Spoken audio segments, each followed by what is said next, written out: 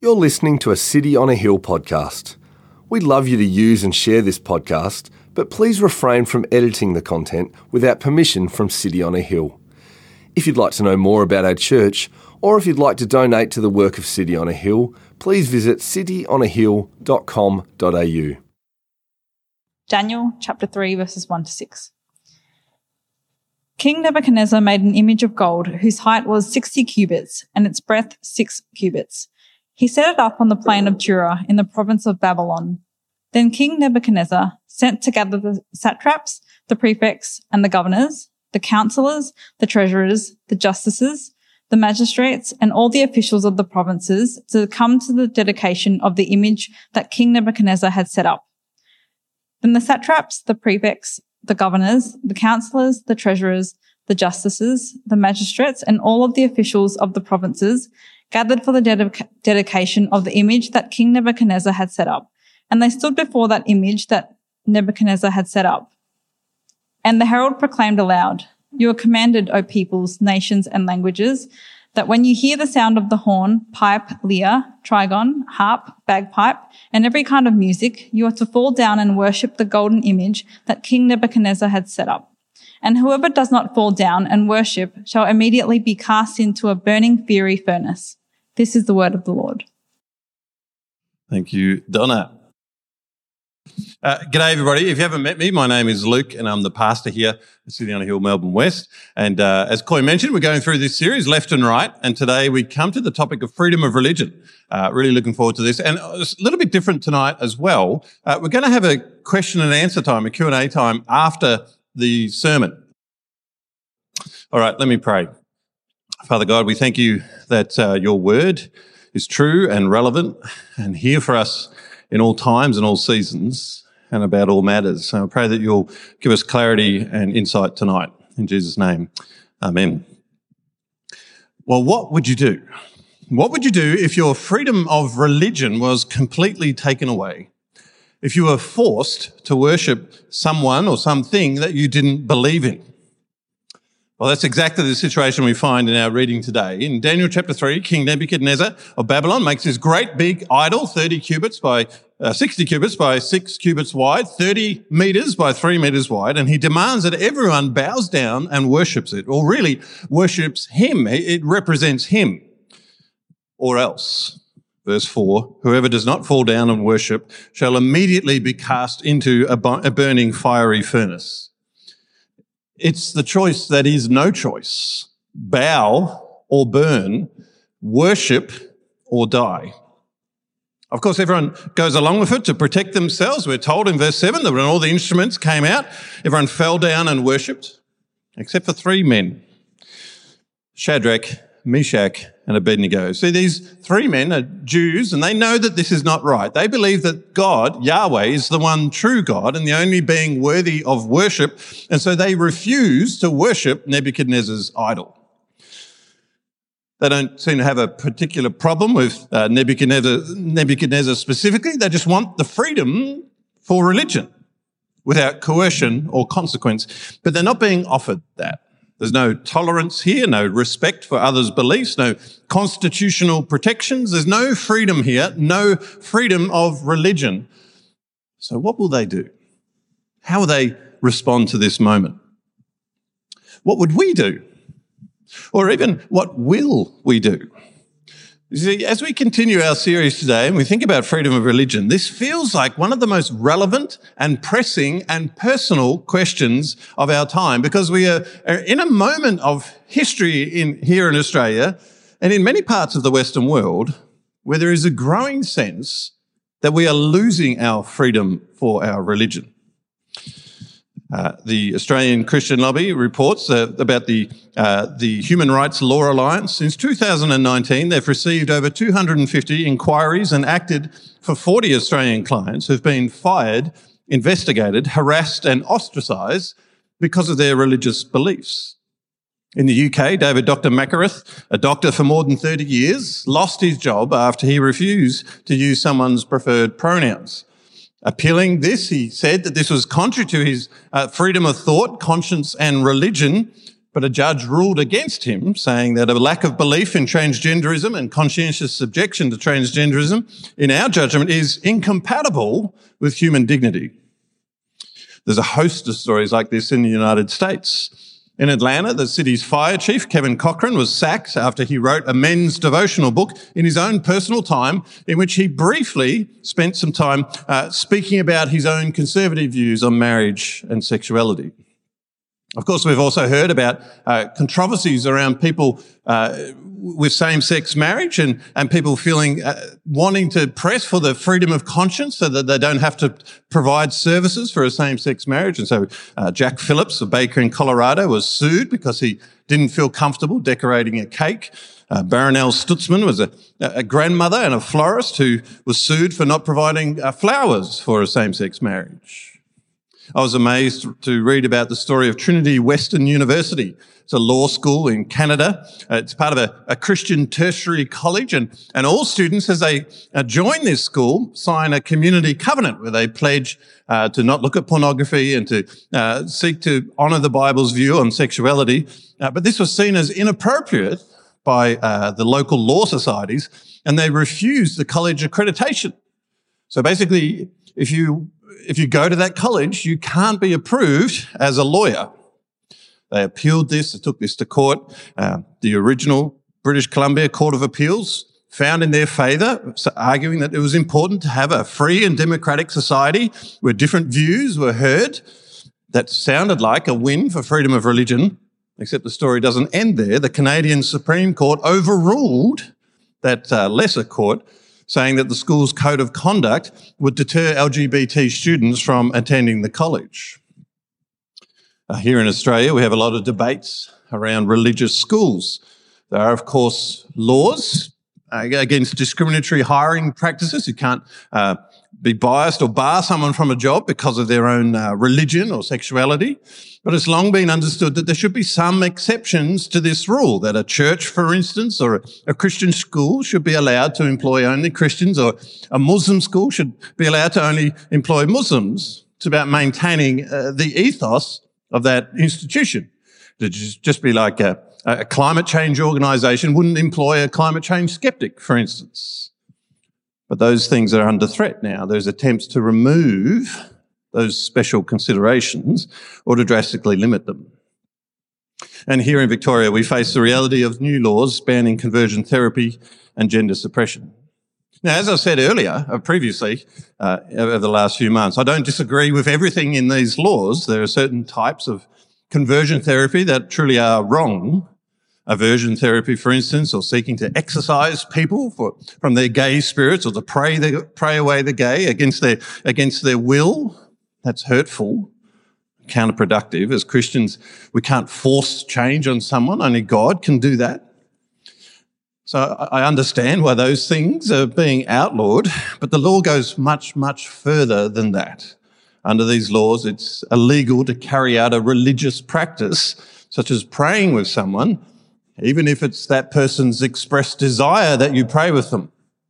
Let's say, for instance, someone comes up after the service to our post-service prayers and says, look, I'm struggling with same-sex attraction. I want to seek God's help in all of this. I'm not comfortable with it. Can you pray that I'll maintain my purity and so on? It would be illegal to pray with them. That would be considered conversion therapy. It's the same with the other part of the law, the gender suppression. Say, for instance, a young girl wanted to change gender. If a doctor did not affirm what they were seeking to do, they could face criminal charges, or a parent, perhaps, if they urged caution, could be sued as well. And the penalties for this are substantial, fines of up to $500,000 or as much as 10 years in prison. I think the Christian group Freedom for Faith is right when it describes this law as the most aggressive action ever taken by an Australian government to attack freedom of religion. And so the question of freedom of religion has become a very real and significant one for us at this time. And so today I want to look at it in detail. First of all, I want to think about, why is it happening now? Why is it sort of intensified? And what should we do about it? First of all then, why is this happening now? I think it's because Christianity challenges the ruling religions of our day. So the big idea I want us to see throughout this series is that politics is the battleground of the gods. That's what the writer Jonathan Leeman adds. That's how he describes it. And I think it explains so much about the passion that we see in politics. You see, everyone is religious. Every one of us worships something. We look for something to give us meaning, to give our lives purpose. And those gods, even the atheist has this. Even the secularist who would imagine that they don't have a God is really, they're looking for something that gives them a worldview that makes sense of this life. And all of us, these gods shape how we view the world and how we approach everything, how we think society should work. And so we bring these gods into politics. As Leeman puts it, politics serves worship and governments serve gods. Politics is always religious, whether it's understood as that or not. And right now, the ruling gods are secularism and the cult of self.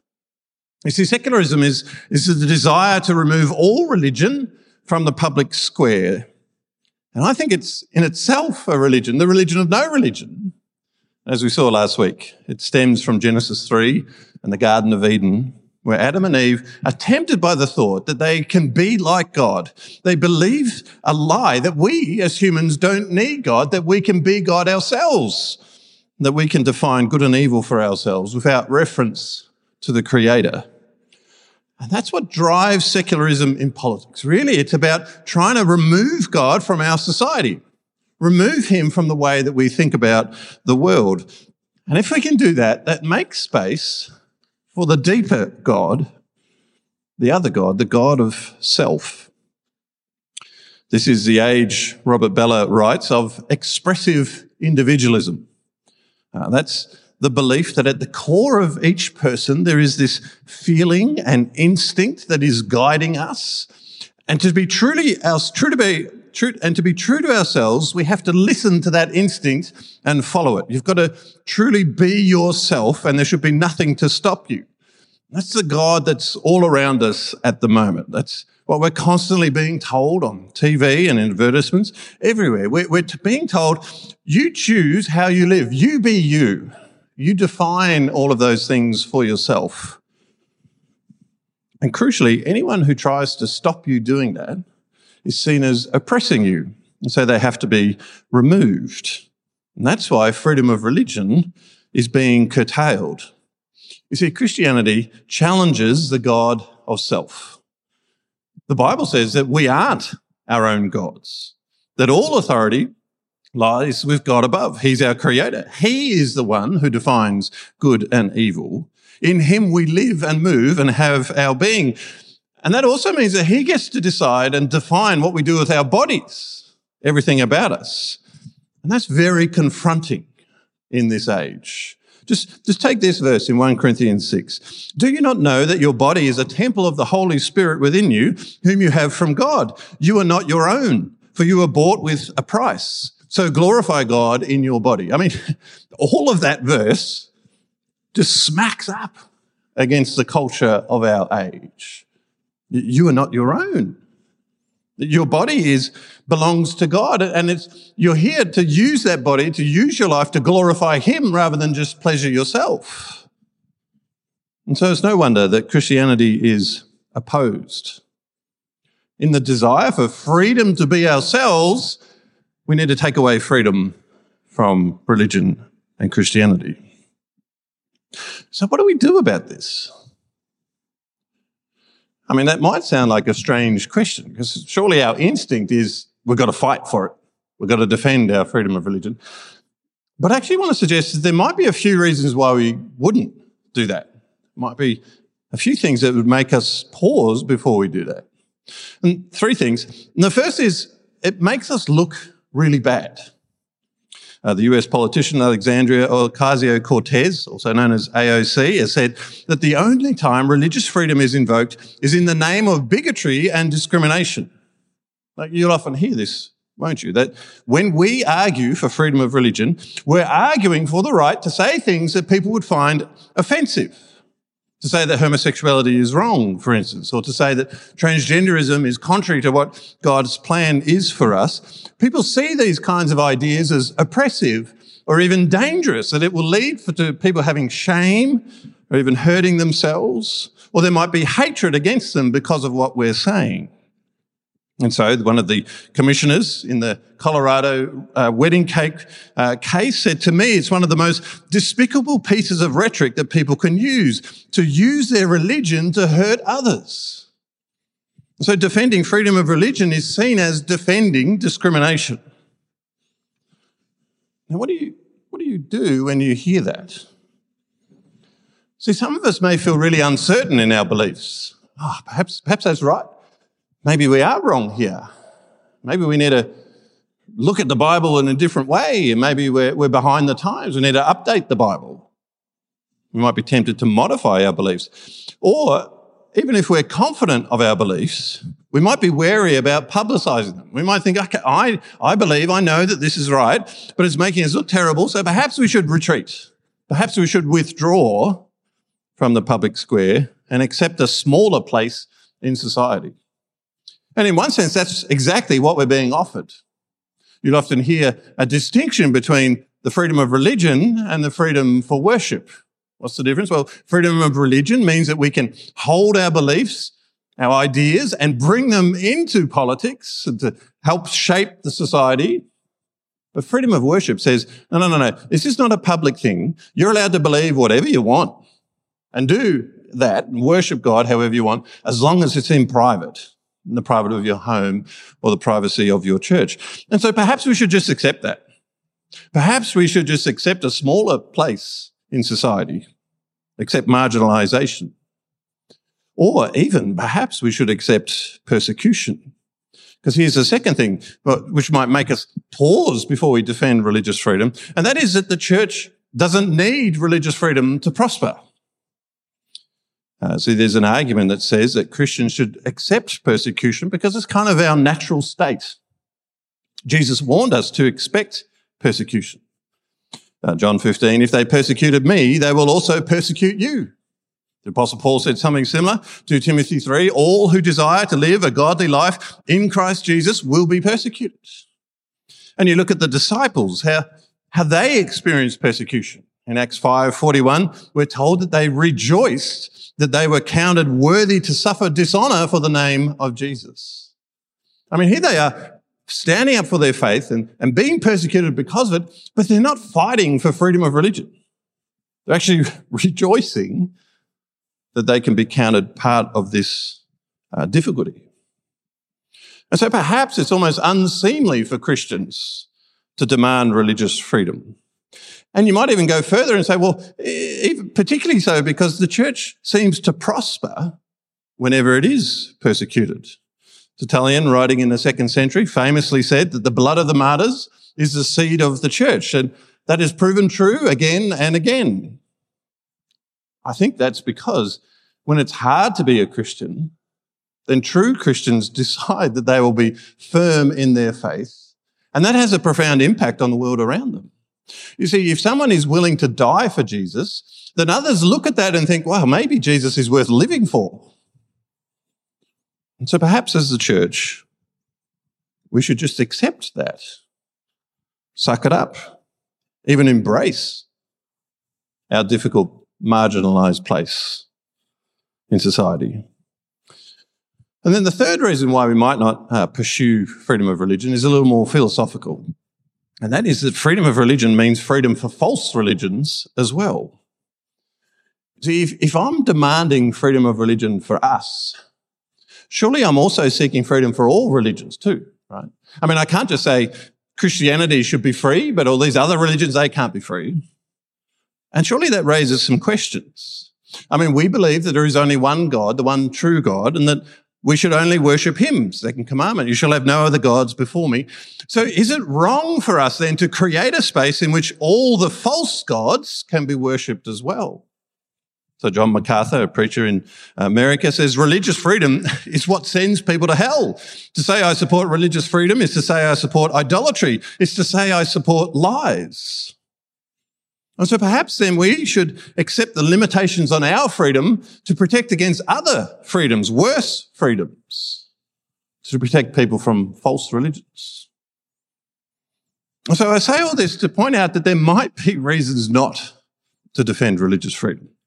As Tremper Longman summarises, neither the Old Testament nor the New Testament suggests that religious liberty is a right or even necessary for God's people.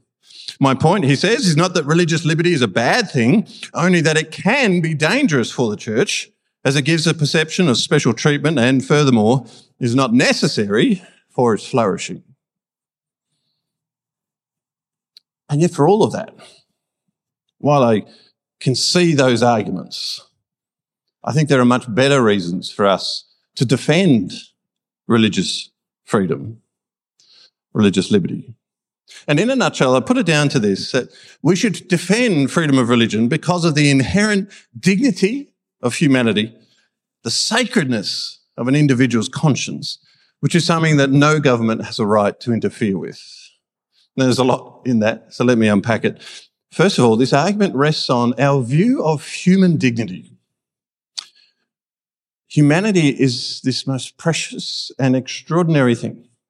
Genesis 1:27, we are made in God's image. We're made after his likeness. That means lots of things, but at the heart of it is this idea that we are given a conscience. We're given moral reasoning. We're enabled to understand what is right and wrong and to live according to that. That's central to what it is to be a human. And that means that we need to be free to follow what we believe is right.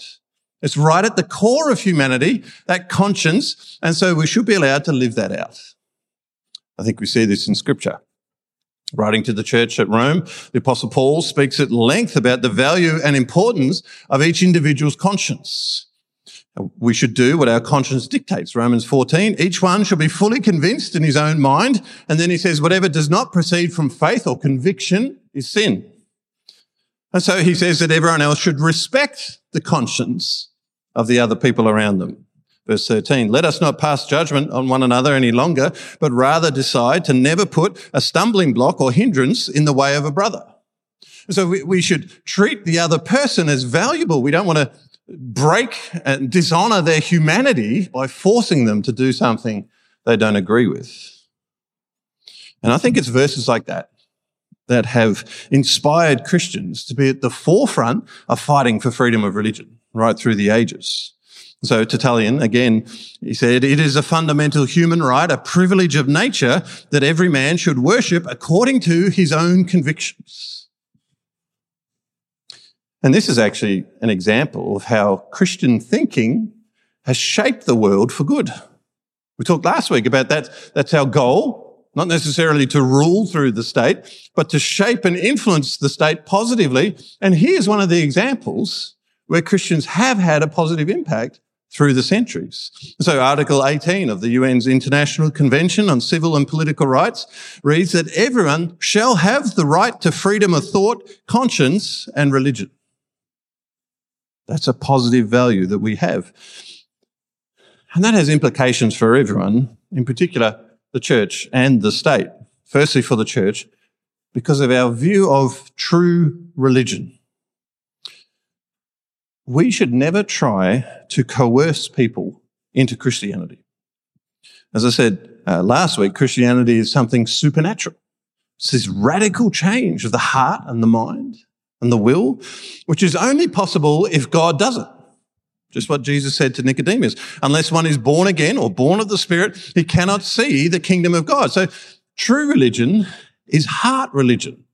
You can't fake that. And crucially, you can't force that.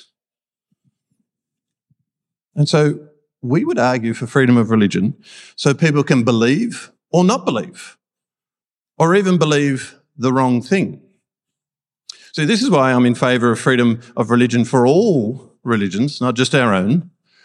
The human conscience is so important that we should protect it for everyone, Christian and Jew, Muslim and atheist.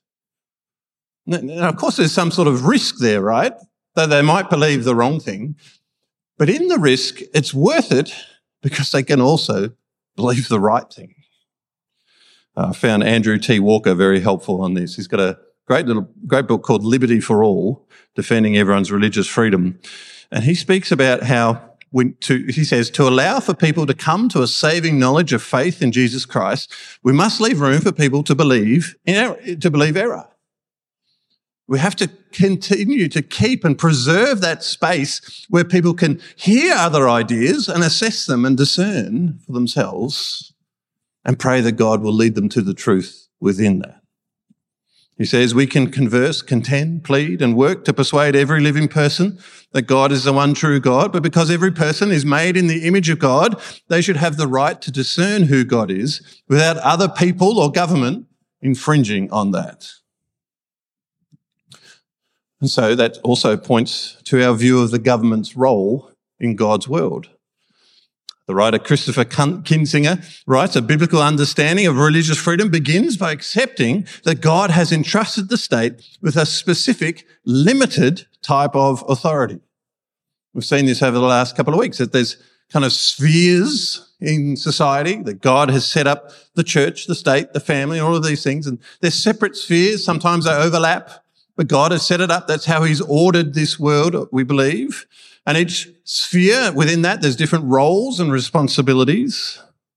I think the role of the state is to create a meaningful space for living. That's the phrase we've been using. That means they need to provide safety for the citizens of that place. They need to ensure justice and the punishment of wrongdoing.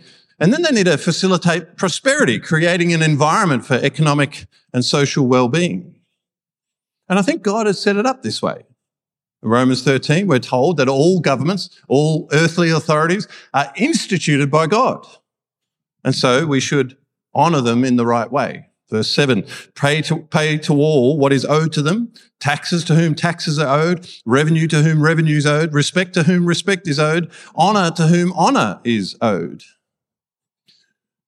But even as God is calling us to do that, he's also setting the limits.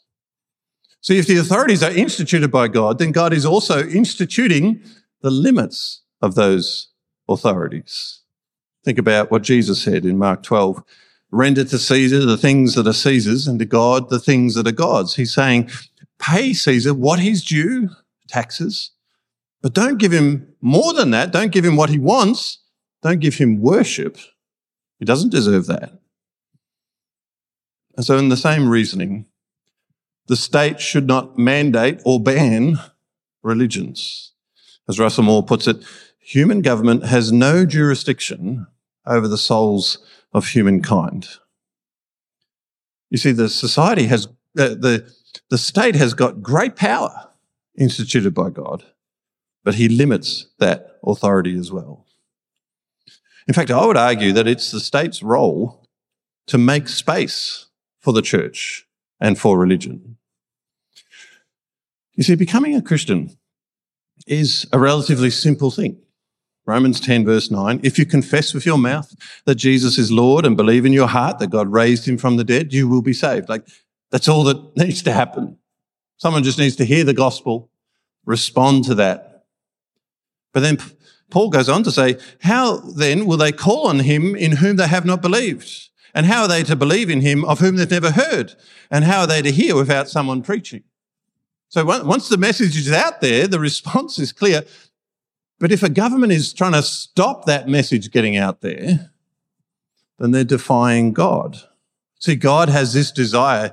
God so loved the world that he gave his only son so that all people could come and hear the truth. And so when a government steps in the way of that, they're defying the role that God has given them. They might not agree with that. They might not agree that that's their role, but that's how God sees it. And that's how he will respond to them. 1 Samuel 2, the adversaries of the Lord shall be broken to pieces. This is God's demand. That's how he will judge governments. And so really the role of the government is to make it possible for people to hear the truth. We get a glimpse of this in 1 Timothy 2. It's on your sheets. Paul says, I urge that supplication, prayers, intercessions and thanksgivings be made for all people, for kings and all who are in high positions, that we may lead a peaceful and quiet life, godly and dignified in every way. This is good and it is pleasing in the sight of God our Saviour, who desires all people to be saved and to come to the knowledge of the truth. You see there, God desires for all people to know the truth. And so he wants to make that possible. So he says, pray for the governments so that they enable you to live a peaceful and quiet life so you can get on with your business telling the gospel and people can respond. Jonathan Leeman writes, God intends for governments to build platforms of justice, peace, order and flourishing for all their citizens so that the people of God can get on with their work. And I say that as a kind of reminder to us not to glorify suffering. You see, God can and does work through the suffering of his people, but he's still outraged when it happens. Yes, it is true that the blood of the martyrs has often been the seed of the church, but it's also true that at other times it's crushed the church or limited it. To give you an example, in the 14th century, the Mongol Emperor Tamerlane pillaged the continent of Asia. It's estimated that they slaughtered something like 17 million people. That's a full 5% of the world's population at that time. And as part of that, many Christians were killed. And more than that, they became far more wary about proclaiming the gospel. And so Samuel Hugh Moffat, in his book, A History of Christianity in Asia, says that God's people were prompted to compromise evangelistic and missionary priorities for the sake of survival, or just to stay alive. So there's an example of where denying freedom of religion, crushing the church, actually limits what can happen. As Andrew Walker puts it, for the gospel to advance, it needs a pathway, and that pathway is religious liberty. And so I think we should seek to defend freedom of religion because of the dignity of every human being and our understanding of what the role of the state is, and because ultimately we want to create a pathway for the gospel to be proclaimed. But in this last kind of 10 minutes or so, I want to think about how we should defend freedom of religion.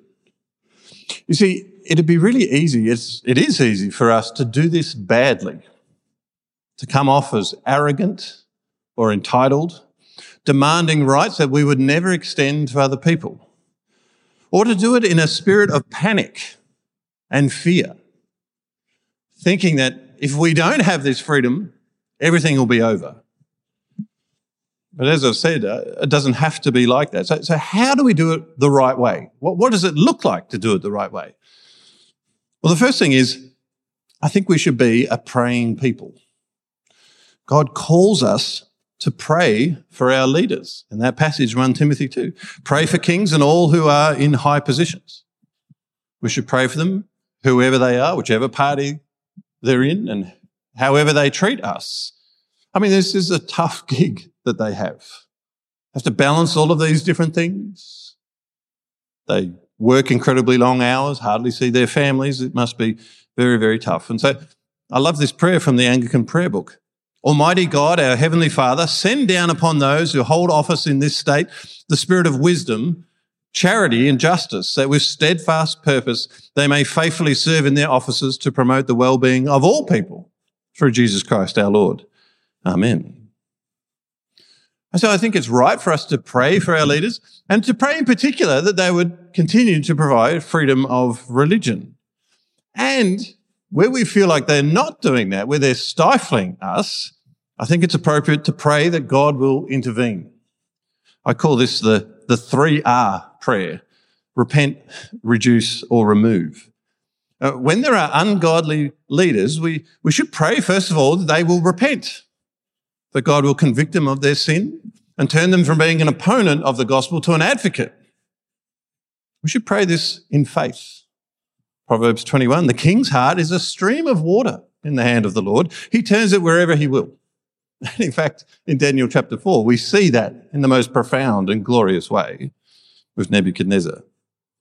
So we should pray that they will repent, but then failing that, we should pray that God will reduce them, that he will reduce their power and influence so as to protect God's people and the gospel witness.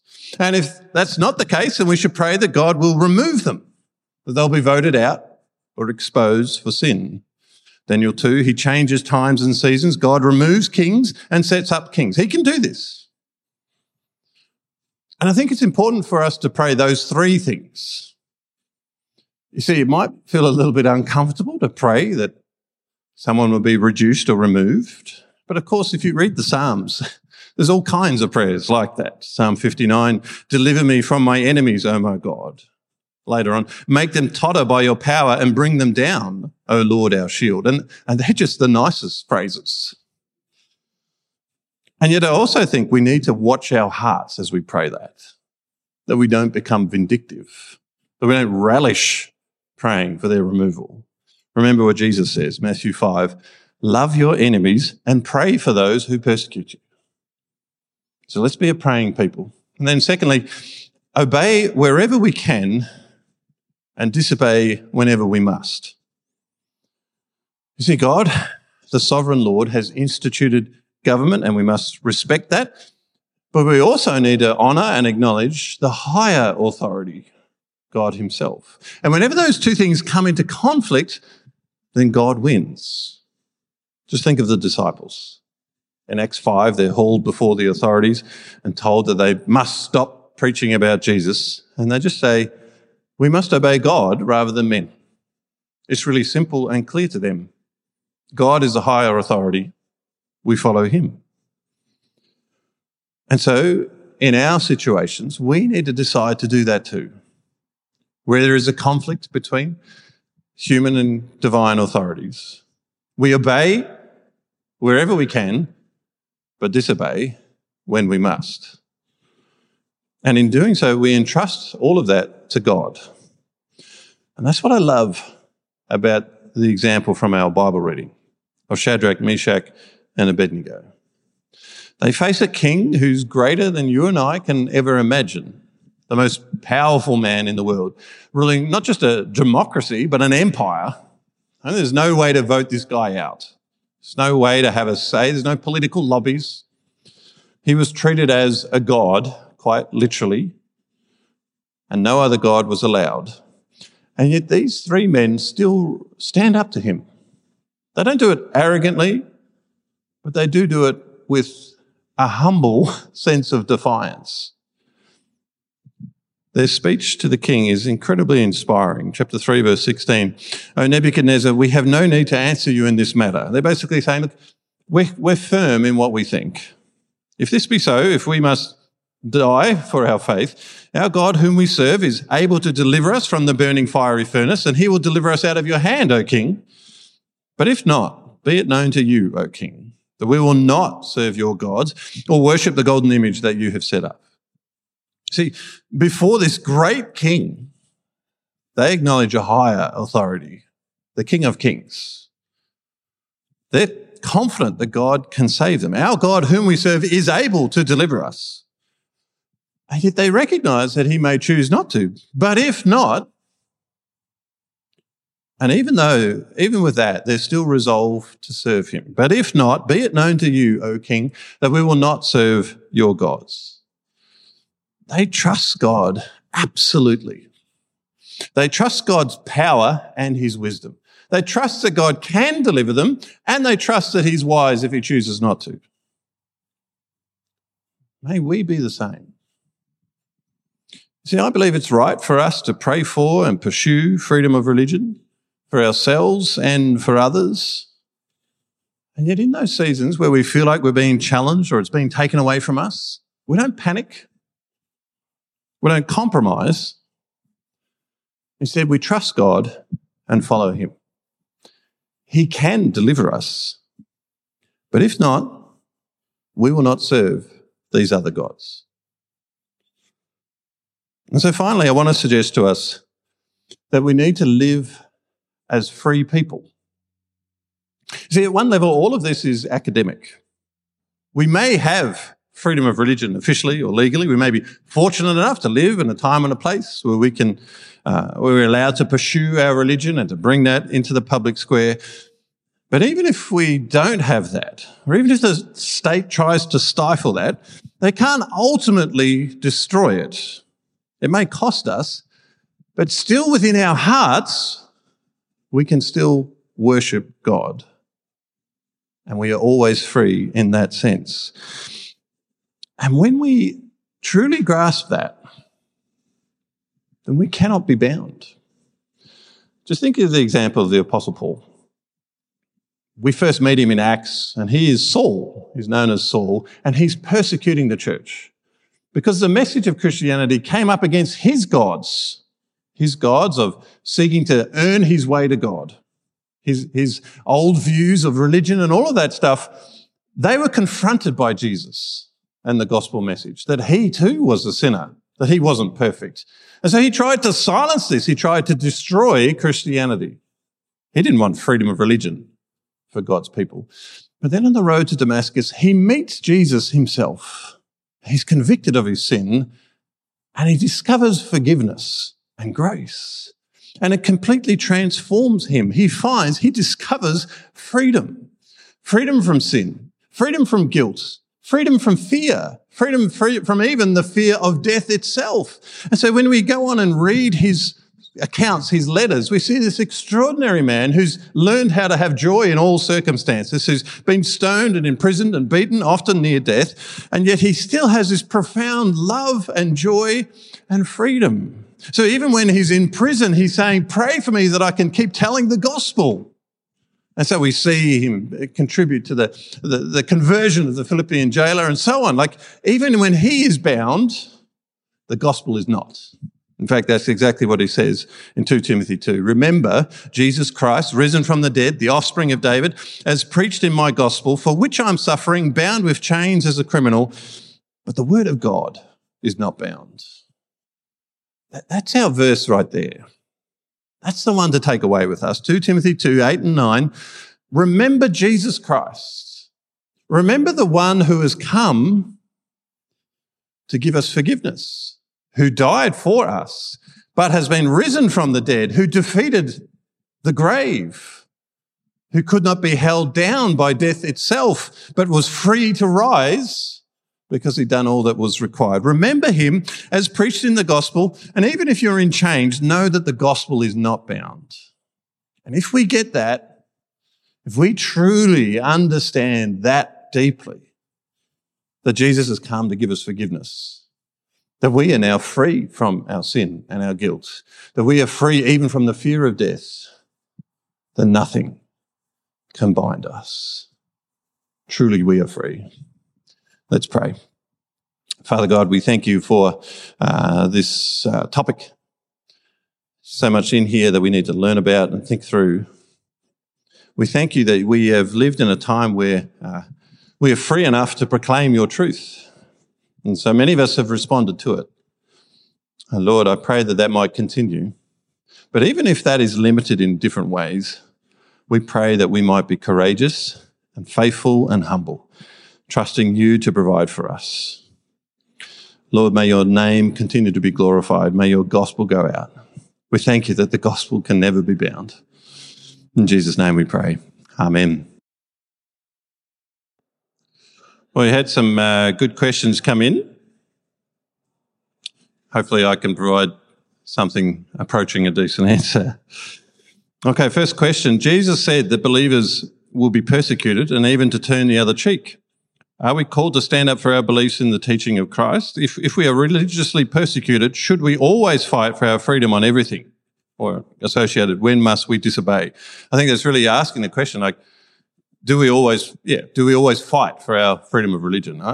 I think we need to do what we believe. We need to follow our conscience. I think that's imperative. I think that is ultimately the kind of guiding point for us. We have that human dignity and we need to try to protect that, to not go against that.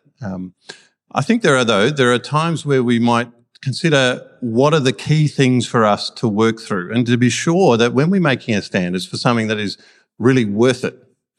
To give you an example here, there was a lot of debate in Christian circles during the lockdowns. So Hebrews 10 says that all, do not give up meeting together as God's people.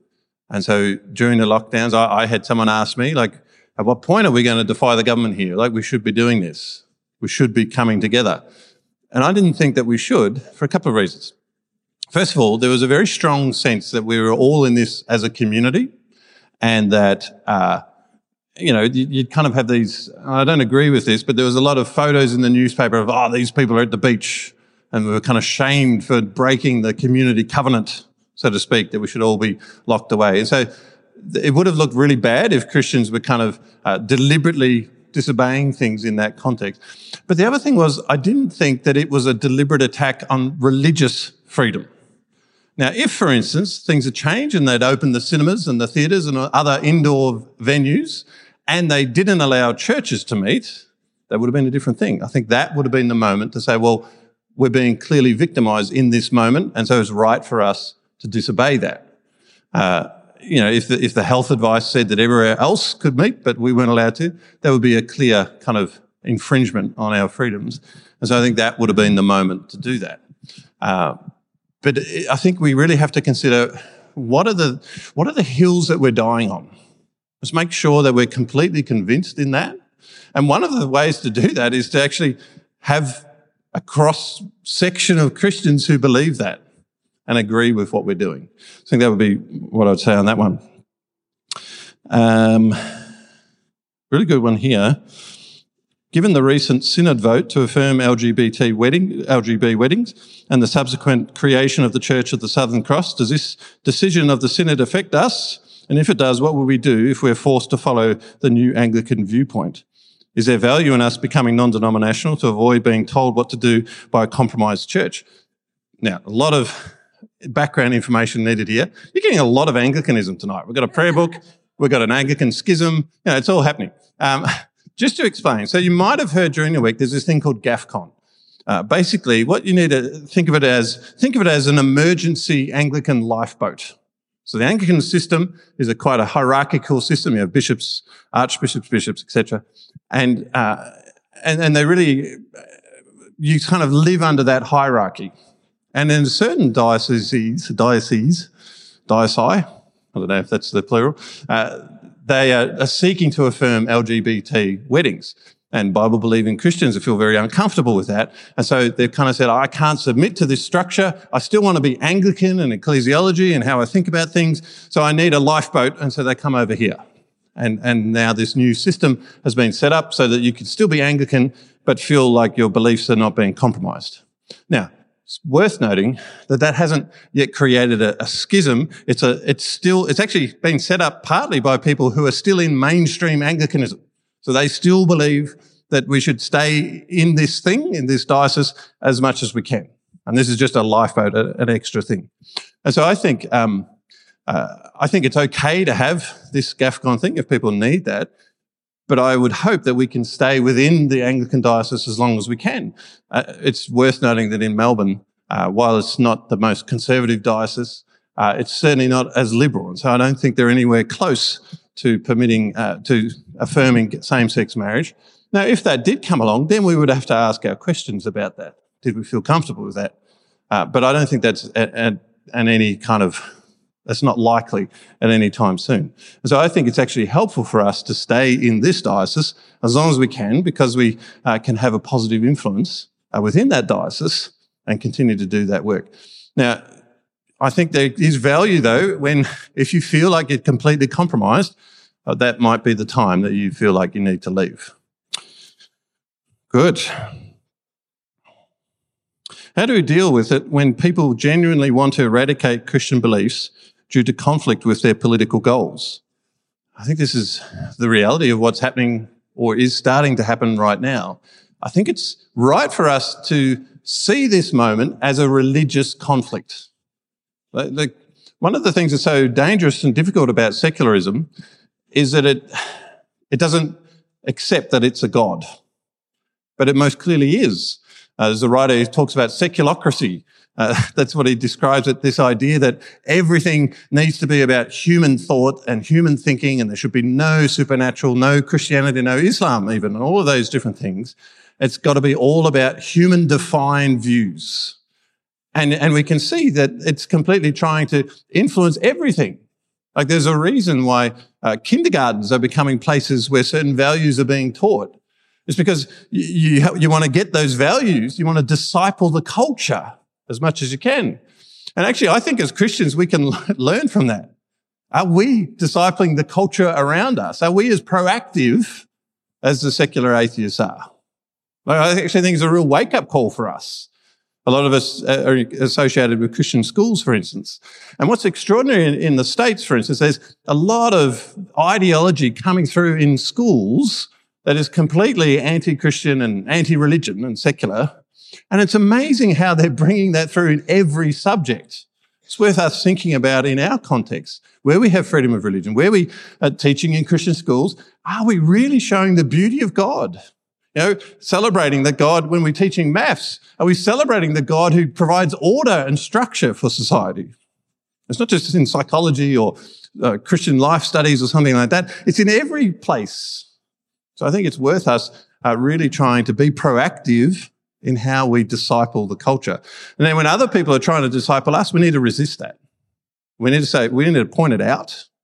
We need to be bold enough to help people to see it, that there is no religion-free space in our culture. And I think it's important that we name that. So someone would say, we can't have Islam or Christianity in politics. But just because they've got a little g God doesn't mean it's not a God.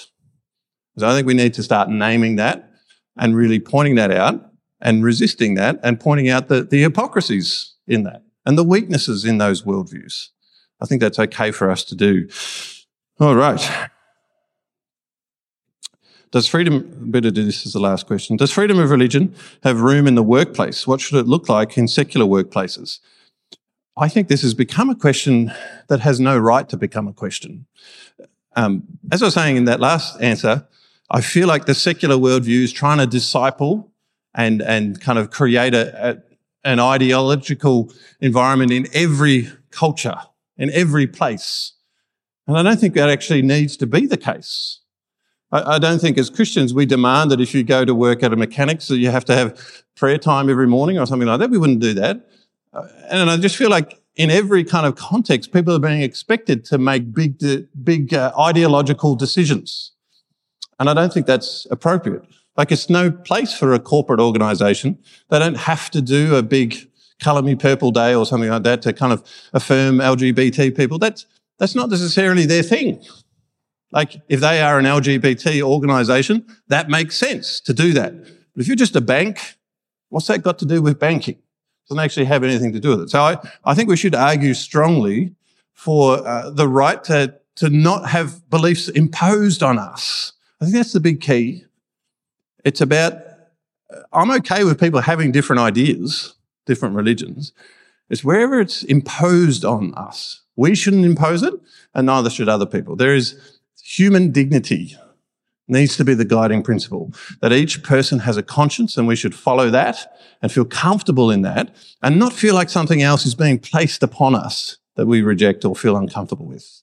I was talking to someone last week, a grade 5 kid.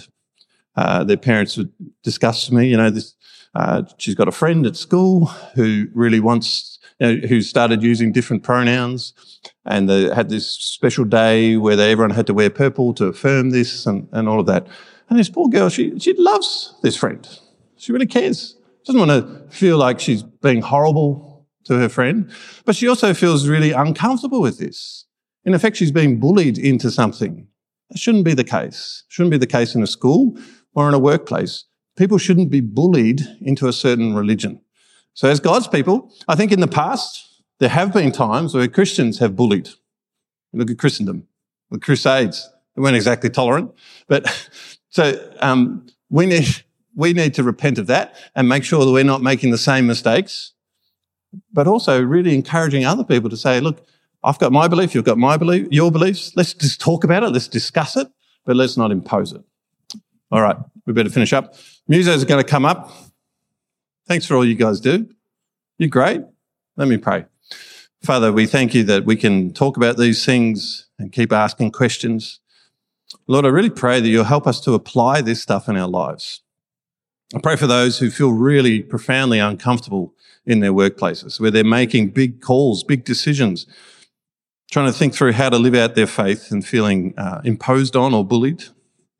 Lord, I pray that will stop. But in the meantime, as we pray for that, we do pray for wisdom, that we'll know what to stand for, what hills are important, and that we will always be a people of gentleness and respect. The people will know us as a people of love and faith. Ultimately, a people of freedom. If there's one thing that this world wants, it's freedom. We seek it in the wrong things. We seek it in ourselves. But as your people, may we have it in you, a true and a deep and a profound freedom that is just glorious. We pray for that. In Jesus' name, amen. Thank you for listening to our podcast. If you'd like to know more about our church, or if you'd like to donate to the work of City on a Hill, please visit cityonahill.com.au.